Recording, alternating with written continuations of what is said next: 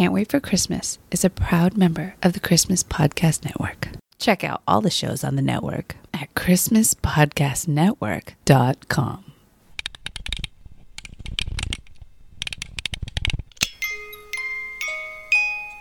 Hey, buddy, what you doing? Is it Christmas yet? No, sorry, not yet. I can't wait for Christmas. Yeah, I can't wait for Christmas either. In fact, let's celebrate now.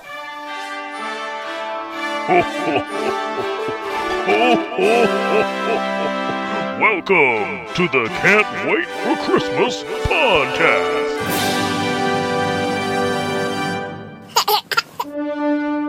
It's February 25th, 2021, and that means there's 10 months left until Christmas. Today on the show, we'll talk about everyone's favorite Christmas DIY decoration project, the snowman.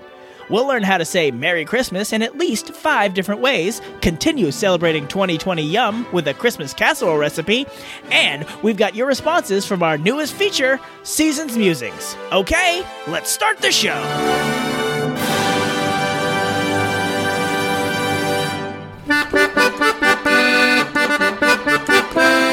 Greetings, Yule Believers! Welcome back to the merriest podcast on earth. I'm Tim Babb, your merry host, and it's good to have you back here in the Christmas Cave. It's a little more festive in the cave now that I've finally taken down our outside decorations from last Christmas and put them back up in here in the Christmas Cave. Sadly, the decorations didn't make it to Candlemas this year. Had a lot of rain here towards the end of January, and I guess my California lights couldn't handle it, and they blew a fuse. In fact, my Mickey Mouse Santa inflatable stopped working altogether, which is a little sad, but on the other hand, now begins the search to decide what I should replace him with this Christmas. But that's for the future! I need a little Christmas now! We need a little Christmas now! As I mentioned last time, I'm declaring this year 2020 Yum. So all of my Christmas Now segments for this year will be recipes you can enjoy. For today's recipe, I wanted to do a casserole since they're popular Christmas side dishes. So I was thinking of some kind of green bean casserole or the like, but when I did a search for Christmas casseroles, the overwhelming majority of the results were for breakfast casseroles. Now, while this was not a tradition I was familiar with, it still seemed like a very tasty idea. So, here's a recipe I found for a breakfast bacon Christmas casserole that I discovered at tasteofhome.com. Here's what you'll need. 7 slices of white bread, crust removed and cubed. 2 cups of shredded cheddar cheese, 6 large eggs, lightly beaten, 3 cups 2% milk, 1 teaspoon ground mustard, a half a teaspoon of salt, 1/4 a teaspoon of pepper, 6 bacon strips cooked and crumbled. You might want to make 7 or 8 bacon strips because you're going to want to eat one just while you're making this. Because this is one of those things where you got to make it and sit it overnight and then finish making it in the morning. So you're just going to smell that bacon. You'll be like, I'm going to need some bacon to tide me over until I can have this bacon tomorrow. Okay, anyway, here's how the recipe goes. First, you want to grease an 11 by 7 inch baking dish and then put the bread and the cheese in there. Then, in a large bowl, whisk up the eggs, the milk, the mustard, the salt, and the pepper. Then you pour that over the bread and the cheese, sprinkle with the bacon, then you cover that, stick that in the fridge, let it sit overnight. Then, when you wake up in the morning, hungry for that breakfast, remember, give yourself some time because you're going to pull it out of the refrigerator, let it sit for 30 minutes before you even start baking it. And when you do bake it, you're going to bake it at 350 degrees for 50 to 55 minutes, or basically until you can insert a knife into the center of it, and when you pull it out, the knife is all clean. That's when you know it's ready. Then, you still got to let it stand for 10 minutes before you can eat it. Now, in the highly unlikely event that you were not copying down everything I just said as I was saying it, I put a link to the Taste of Home recipe in the show notes of this episode. Let me know if you try it, and is breakfast casserole a part of your Christmas traditions? Based on my internet search results, I feel like I'm missing out here. Let me know after you grab the recipe at can'twaitforchristmaspod.com. And now it's time for our countdown feature, 5 Golden Things. 5 golden things. So exactly 1 year ago, I started to do a list of my favorite ways to say Merry Christmas other than in English, but I was interrupted by Slappy the Elf, and we never got back around to it. Well, Slappy's nowhere in sight, so we're getting back to it today. I'm going to list my favorite ways to say Merry Christmas from around the world. Side note before I get started, there are a lot of languages out there, and I'm going to leave a ton of them out. I don't mean this as a slight or insult. These are just the top ways of saying Merry Christmas that sound good to my American ear, or that they just have nostalgia for me in general. And let's be fair, if you're a longtime listener of the show, particularly of the outtakes at the end, you know I'm going to steer this towards things I can actually pronounce. If your native language isn't mentioned, it isn't because it's not awesome. It probably is awesome. Okay, let's kick off this Christmas world tour with... Number 5. Swedish. The Swedish way to say Merry Christmas is God Jul. I like it because it's so close to Good Yule, and that sounds like just such a pleasant sentiment. I wish we heard this tossed around more every Christmas, but I am not willing to move to Sweden to make that happen. No offense, Sweden, but you're far. Number 4. Japanese. In Japan, they say Merry Christmasu, which I like because it's close enough to English that I can clearly understand it, but it has enough of that distinct Japanese sound that I feel all worldly and sophisticated when I say it. Number 3. Italian. In Italy, they will greet you with Buon Natale.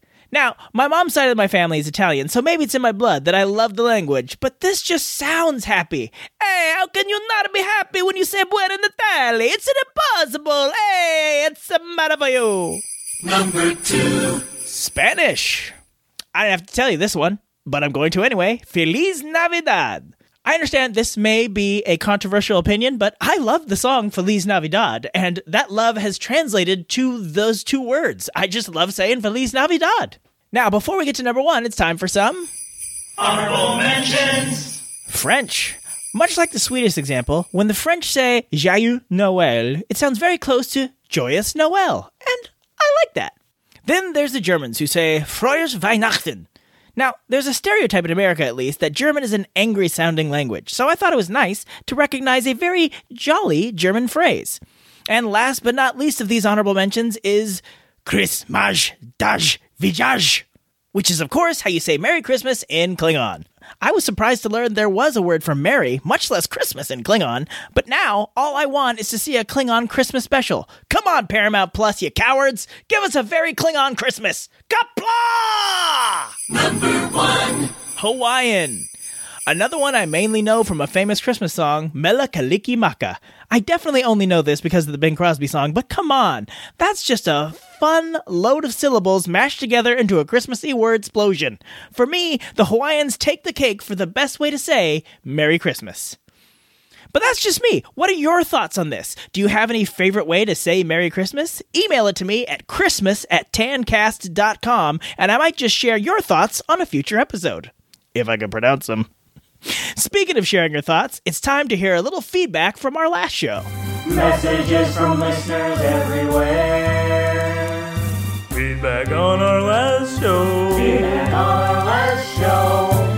So in our last episode, my boys read some Christmas jokes, which it's always a joy to get my sons involved in the show, but I also asked if you guys had any Christmas jokes you wanted to share. Fortunately, Jules stepped up to our Christmas open mic challenge, and so, please welcome to the Kris Kringle Kids Comedy Clubhouse stage, Jules!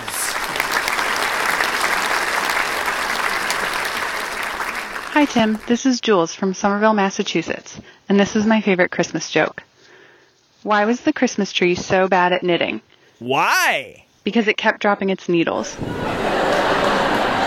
Great stuff. Thank you, Jules. And I should point out that Jules was also among the listeners who requested more Christmassy shanties. And I'm glad you like them, but I feel like that whole sea shanty trend may be fading out. And I don't want to encourage our imaginary listener who sounds kind of like Kermit the Frog. Did someone say Christmas sea shanties? Oh, no. Fa la la la la la, fa la la la la. The listeners have spoken, and what they want is more Christmas sea shanties.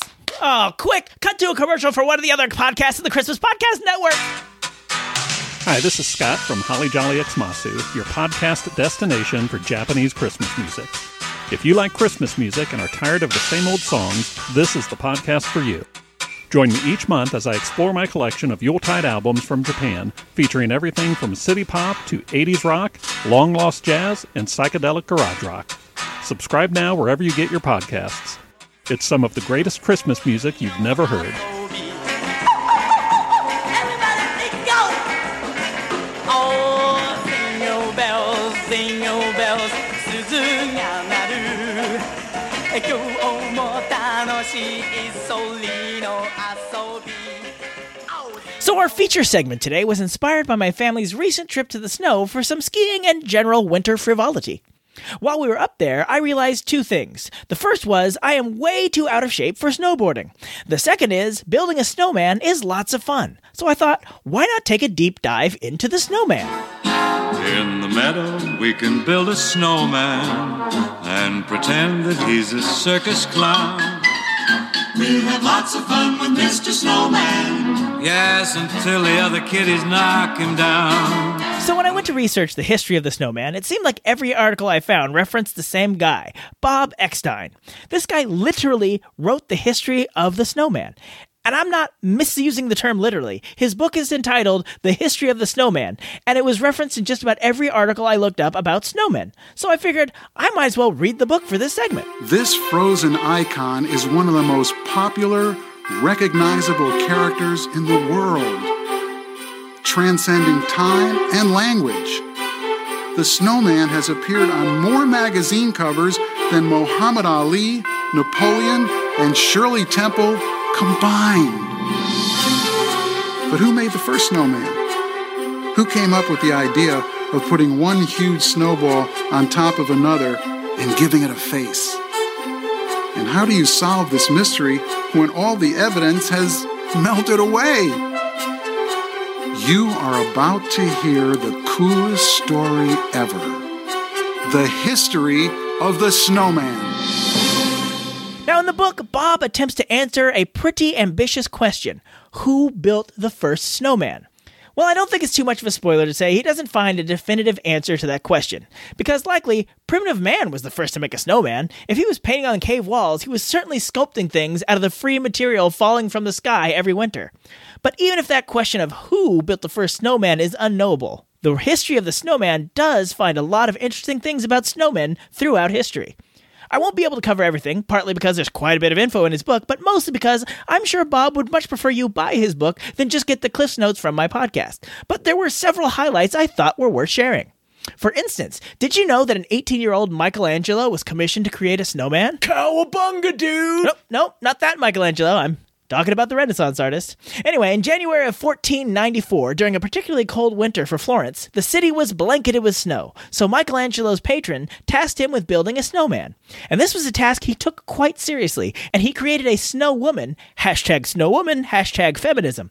It was described as very beautiful, with one historian saying it was a prototype for Michelangelo's David, and probably the most important snow person ever built. That's a lot of praise for something that there is no visual records of. But the snowman has also been a tool for political expression, like in the miracle of 1511. There had been 6 weeks of cold weather in Brussels, and while the weather took its toll on the population, it apparently inspired the creation of over 100 snowmen throughout the city. But they weren't just your typical jolly, round, carrot-nosed snowmen. These were selections of every class and station and constructed in poses critical of the issues of the day. Among the political snowmen created was a snow version with a unicorn in her lap. This was constructed in front of the home of Holy Roman Emperor Charles V in protest to him being absent and living elsewhere while Brussels was suffering. And that's a pretty sanitized description because many of these snowmen were, to put it mildly, NSFW. What's that mean? New snow from winter? No. Not safe for work. Oh. Anyway, the snow eventually melted, as snow tends to do, but it resulted in the flooding of the city. But later in January, when the snow was all gone, the King of France donated 1,000 gold coins to the town. Not all the snowman's history is happy, though. The book tells the story of the Schenectady Massacre of 1690. A band of French soldiers and Sault and Algonquin Indians raided the town, burned down the village, and killed or kidnapped many residents. Well, that's a jolly story for a Christmas podcast. What's that got to do with snowmen? Well, apparently, the guards who were supposed to be guarding the gates had left their post because it was too cold, and they wanted to go drinking in the pub. In their place, they left 2 snowmen, who it turns out are wholly ineffectual at repelling invaders.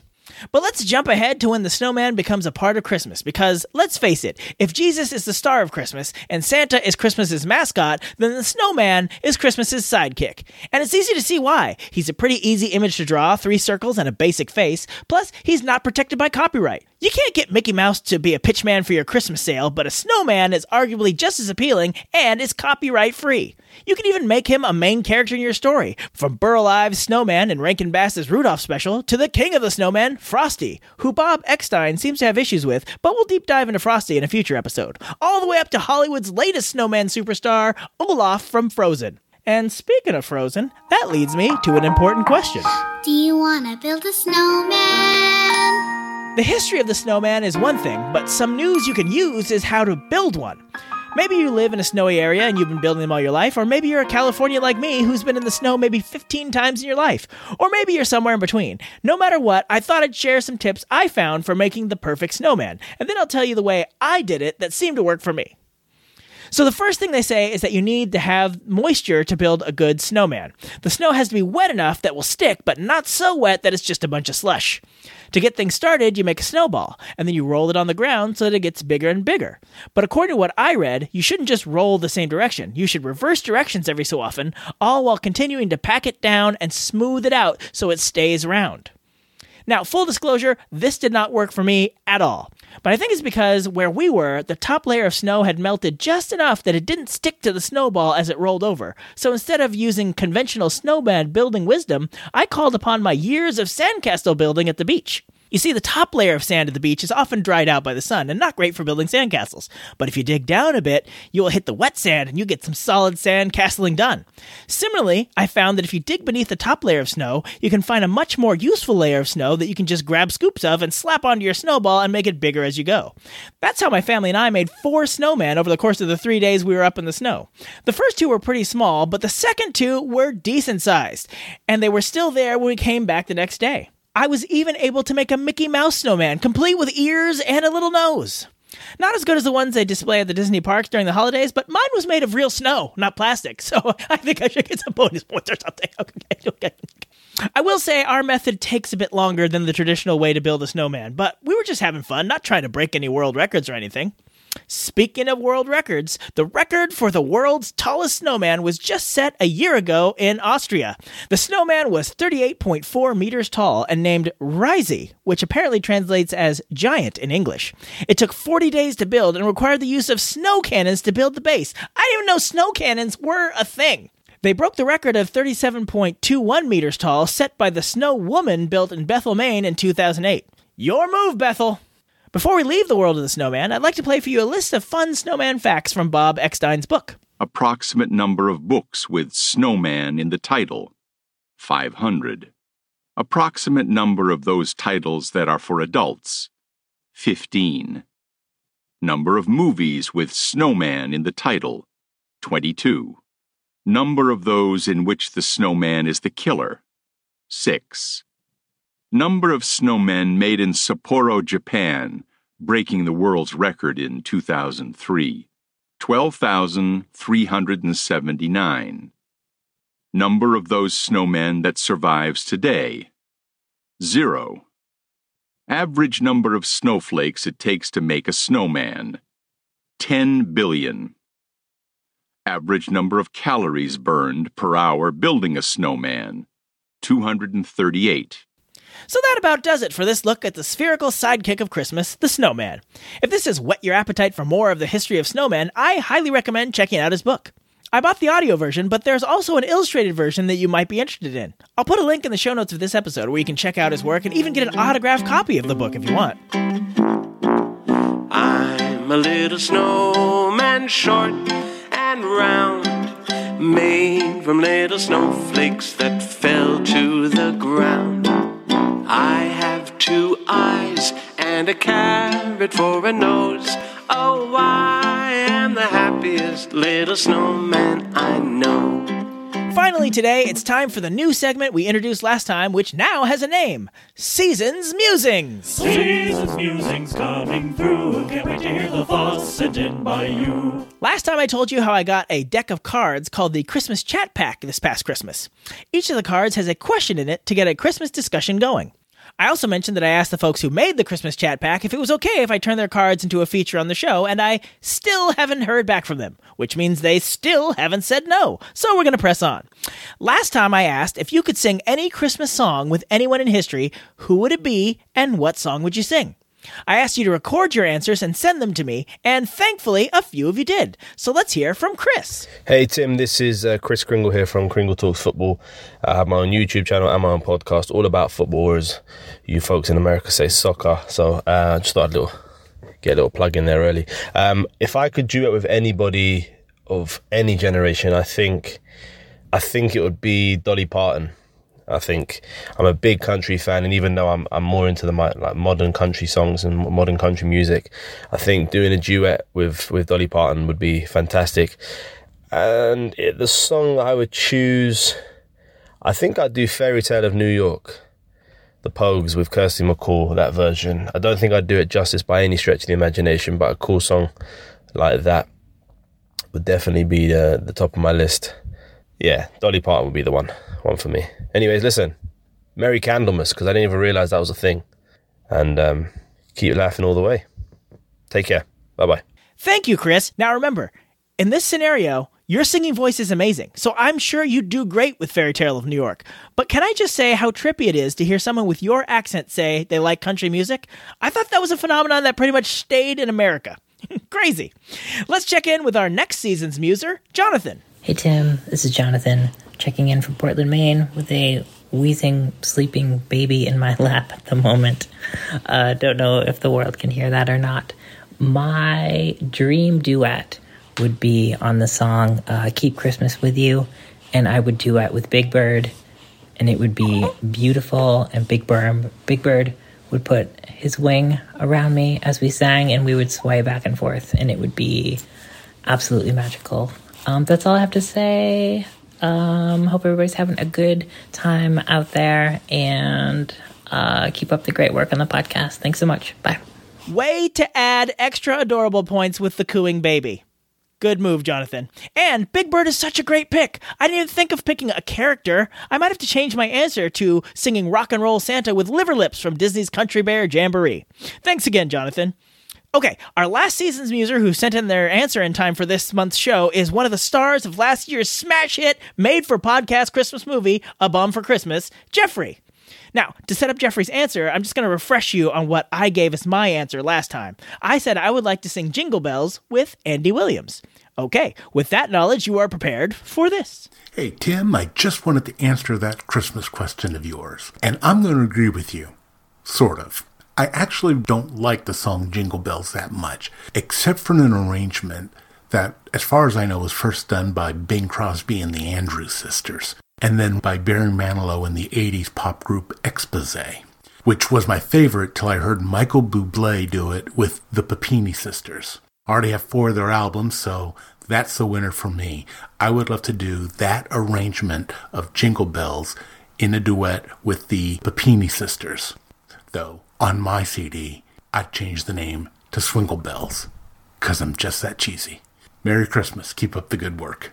Thank you, Jeffrey. You sound so much different without your Russian accent. But I will forgive the fact that you don't like the song Jingle Bells because you coined the phrase Swingle Bells, which I totally dig, baby. So thank you to everybody in the inaugural first class of Seasons Musings. This was a fun first run at this, I think. I'm hoping even more of you send in something for this month's Seasons Musings question. But first, I have to choose one. So let me pull a card out here. Okay, your question for next time. What holiday movie's Christmas celebration would you like to have attended? Ooh, that's a good one. I don't know if this technically counts as a movie, but I'm picking it anyway. I would love to have been there for the Muppet Family Christmas, to be able to hang out with Kermit and Fozzie and Grover and Swedish Chef and Gobo Fraggle. That is a dream come true for me. But what do you think? Record your answer on your phone and email it to me at christmas@tancast.com. What was that? christmas@tancast.com. Got it. Send it in and you can hear yourself on one of the top 15 Christmas podcasts of all time. How prestigious. Also, just a reminder, if you'd like to get this deck I'm using for this segment, there's a link in the show notes so you can grab your own Christmas chat pack. And the jingle for this segment featured Deck the Halls by Kevin MacLeod, which was used under a Creative Commons 3.0 attribution license. And that's our show. Thank you so much for listening.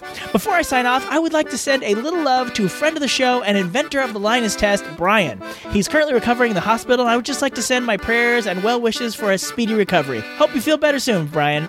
And in fact, I'd like to send my best wishes to all of you out there. I hope you're coping okay, and I hope merrier days are just around the corner. I'll see you again in spring for our next episode, but in the meantime, Yule Believers, keep laughing all the way. And that was Christmas 1983.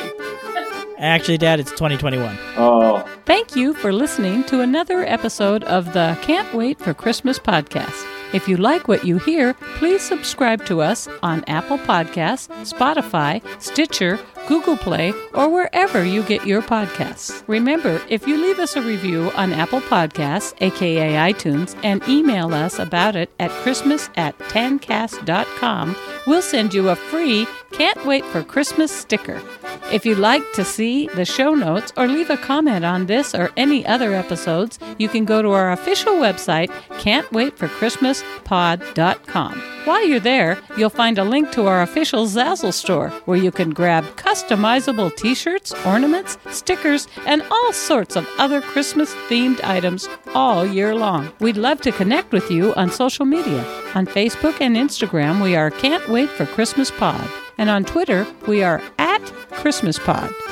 We Wish You a Merry Christmas was performed by the United States Marine Corps Band, and this amazing version of Jingle Bells on the accordion was performed by the wonderful and talented Christian Nowicki. All other music and sounds used in this episode are the properties of their individual copyright holders, and they are used for purposes of commentary and review.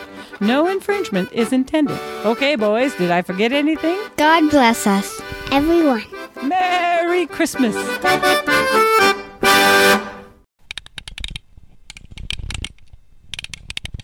Now, while this was not a tradition I was familiar with, it still seemed like a tasty idea. So, here's a recipe. Oh, all right. Someone's motorcycle is revving along. I guess they didn't want to be around for breakfast casseroles? Rude. 6 large eggs, lightly beaten. I don't know what that instruction means. Lightly beaten. I feel like you either beat the eggs or you don't beat the eggs. I don't, like, do you heavy beat them? I feel like I've even made this joke before. That's how little I understand cooking. Much like the Swedish example, when the French say, Joyeux Noël. Nope, I don't know if that is right. Yep. I think I made it to French before I had to check in with Outtake Central. Hey, everybody, checking in with Outtake Central. That's right, Tim doesn't know how to speak French. Everybody knew that, despite the fact that he took French until he was in the 4th grade. There's a little hidden fact for you. Then there's the Germans who say, right in a row, French and German, stumped Tim. So our feature segment today was inspired by my family's recent trip to the snow for some skiing and general winter frivolity. Winter frivolity. Ask for it by name. It's not just for breakfast anymore. So when I went to research the history of the snowman, it seemed like every article I found referenced the same guy, Bob Ecclestone. Oh no! I've been listening to this dude's book on a loop for the past 5 days, and I cannot remember how to pronounce his last name. I am a fraud. Eckstein. Sounds like he's an X-Man. Cyclops, Wolverine, Rogue. Grab Eckstein and head over there and fight Magneto. Before we leave the world of the snowman, I'd like to play for you a list of fun snowman facts from...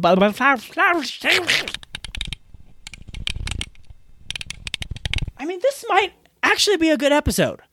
I don't want to jinx it, but there's a possibility. I mean, this is probably the last outtake of the outtakes. So if it wasn't a good episode, you already know. And I would appreciate it if you don't tell me, because It hurt my feelings.